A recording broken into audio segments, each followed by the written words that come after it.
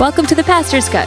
This week, we are joined by our Near North location pastor, Nathan Payne. And with him, we get to talk about idolatry and behavior modification and look into what got cut from the sermon on Romans 6:15 to 23. Great, let's get started.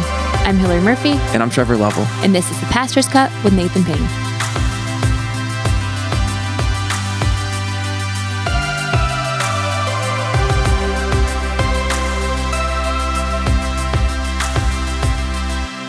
Nate, welcome to the podcast. Good to have you with us. Man, it's good to be here. Nathan, what is one classic Chicago attraction that you always recommend to your visitors? You got to go to Garfield Park Conservatory. If you are a resident of Chicago, go to Garfield Park Conservatory. And then for sure, if you're a visitor, first of all, you got to go in the wintertime because it's one way to feel like you're in a tropical space, get some nice green spaces around you and nice, refreshing greenhouse effect right inside. Feels so good. And it's free. Yeah. So, Nate, you preached at Near North in Lincoln Park this past weekend. Could you give us a quick recap of the sermon?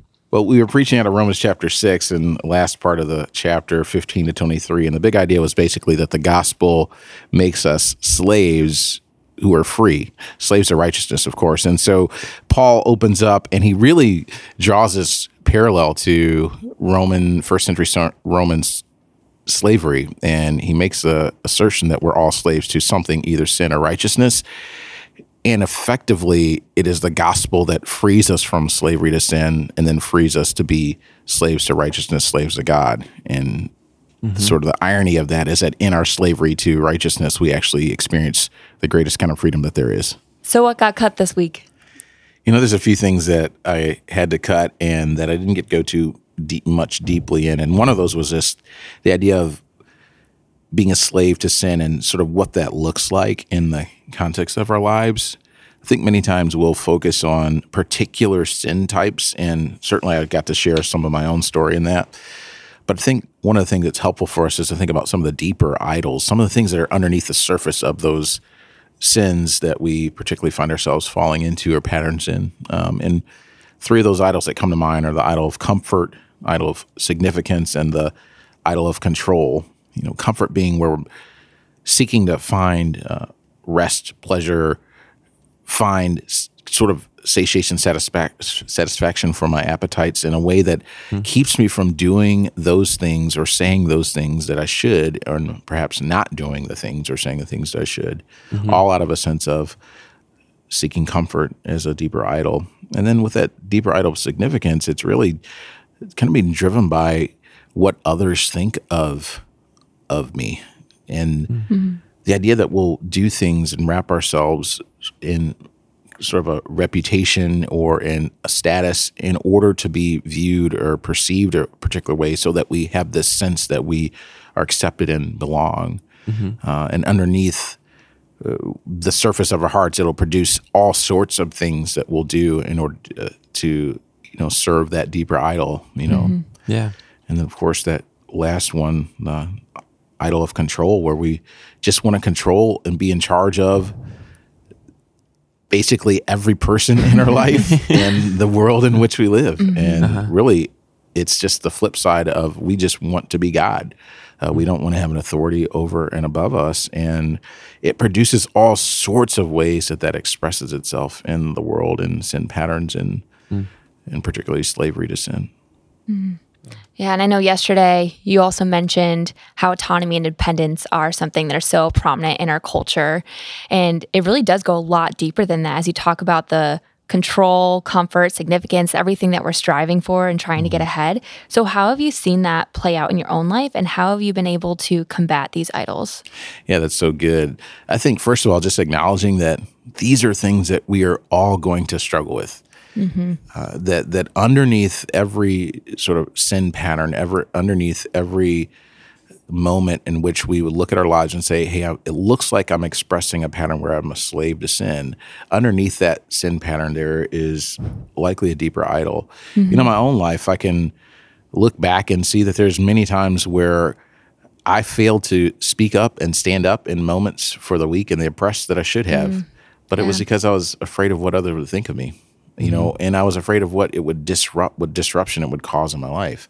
And so that doesn't for many of us, register that underneath some of our reservations and our unwillingness to live out the life that we're called to, that we don't actually recognize it's a deeper idol that we're worshiping. Mm-hmm. And certainly when it comes to control, as a parent, that deeper idol of control gets tapped every single day, maybe 3,000 times a day.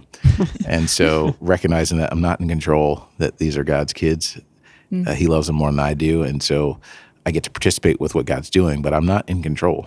Mm-hmm. That's good.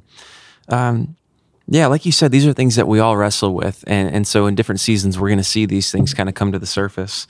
So when a person comes to notice, like, I'm struggling with this status in my life, I'm kind of finding my identity in that or in comfort.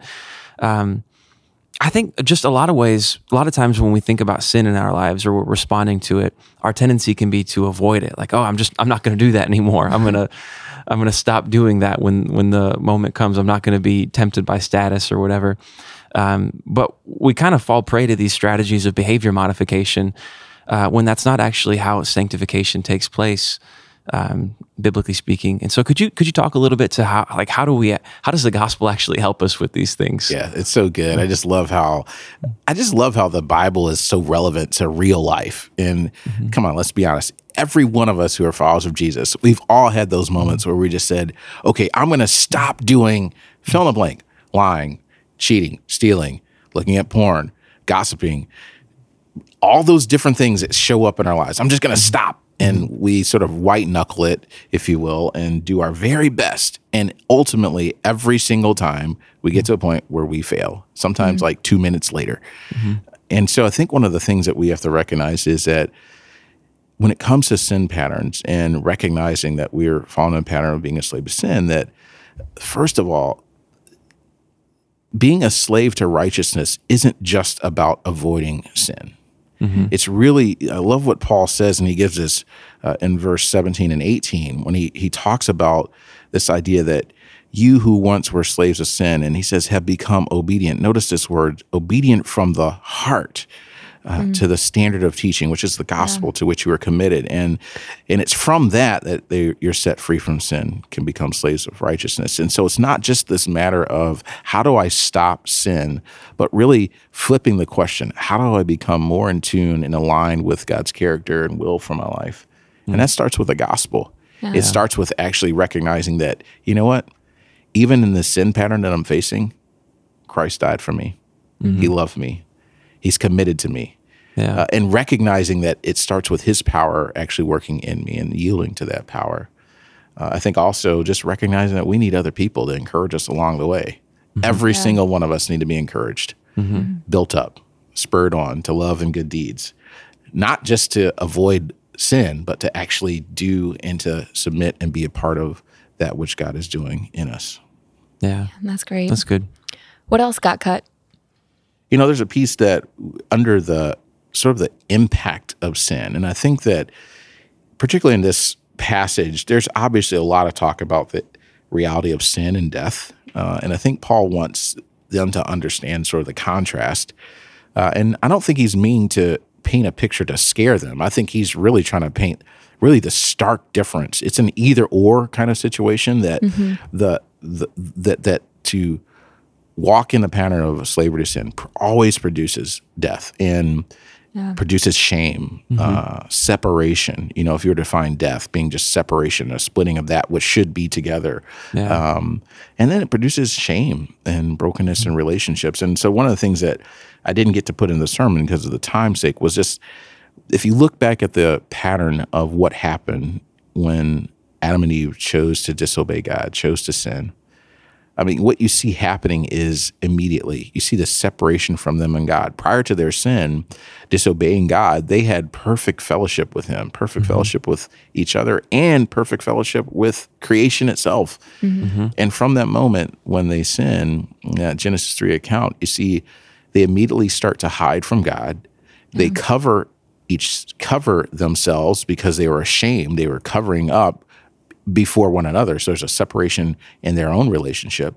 And then ultimately, creation itself experienced this separation and deterioration. And so the reality is that sin always produces these things, and it's a stark contrast to everything good and great that the gospel produces in us. And so it's almost kind of like, it's a no-brainer. Why would I want to choose something that's going to produce all these things? I want to choose that which brings life and brings joy and peace and hope and multiplies that in my life and the lives of others. And frankly, that was a turning point for me in my life and my walk. And I think for many Christians who we move beyond just how do I avoid sin to I want to live and experience in all that the gospel produces. Nathan, I felt like it was really interesting moving through Romans and talking so much about justification and how justification is such an immediate thing versus sanctification, which is a process. So what are some practical steps you would recommend for believers as they continue in the process of sanctification? I think first, this is a great question. First, I think just recognizing that we are in a process, that it actually means that there's work that God is doing in us. And so particularly as we think about being folks who like things to happen immediately, it's just helpful for us to just be able to actually rest in the promise that is found in Philippians 1:6, that he who began a good work in you will complete it till the day of Jesus Christ, that what God has started in us, initiated, he's going to finish. And so there's just a comfort in that. And in that too, just recognizing that we need other people. So being part of a gathering where we're hearing God's word, where we're worshiping together, rehearsing the gospel, being reminded of those truths, and being able to see others who are in process, I think it's just so helpful because we get to see others as God is transforming them, seeing when they've gone from A to B, and then them calling that out in ourselves. I'd also say be in God's word. It seems so basic, but just to be reminded of his truth every single day of his work, because his work is done through the power of his word. You know, God's word. It says he will, 2 Timothy 3:16, all scripture is God breathed. It's profitable for doctrine, for teaching, for instruction, for proof, correction, for equipping us. And so I think just recognize that whenever we're in God's word, God is going to do something. Even if we don't feel it, he's going to do something. And so that's just a habit, I think, that's helpful for us to be attentive to. Yeah, absolutely. I'm curious, did you learn that verse like as a kid? And did you just pull that back from the Awana days right there? I did learn that as a kid. It's always stuck with me. It's a verse that there's a number of verses, ironically.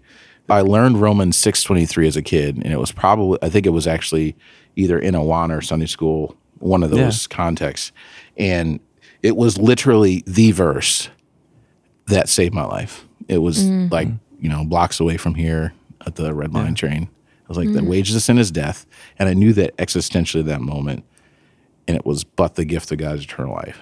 And that literally was the verse that God brought to my mind that I learned as a kid that kept me from that.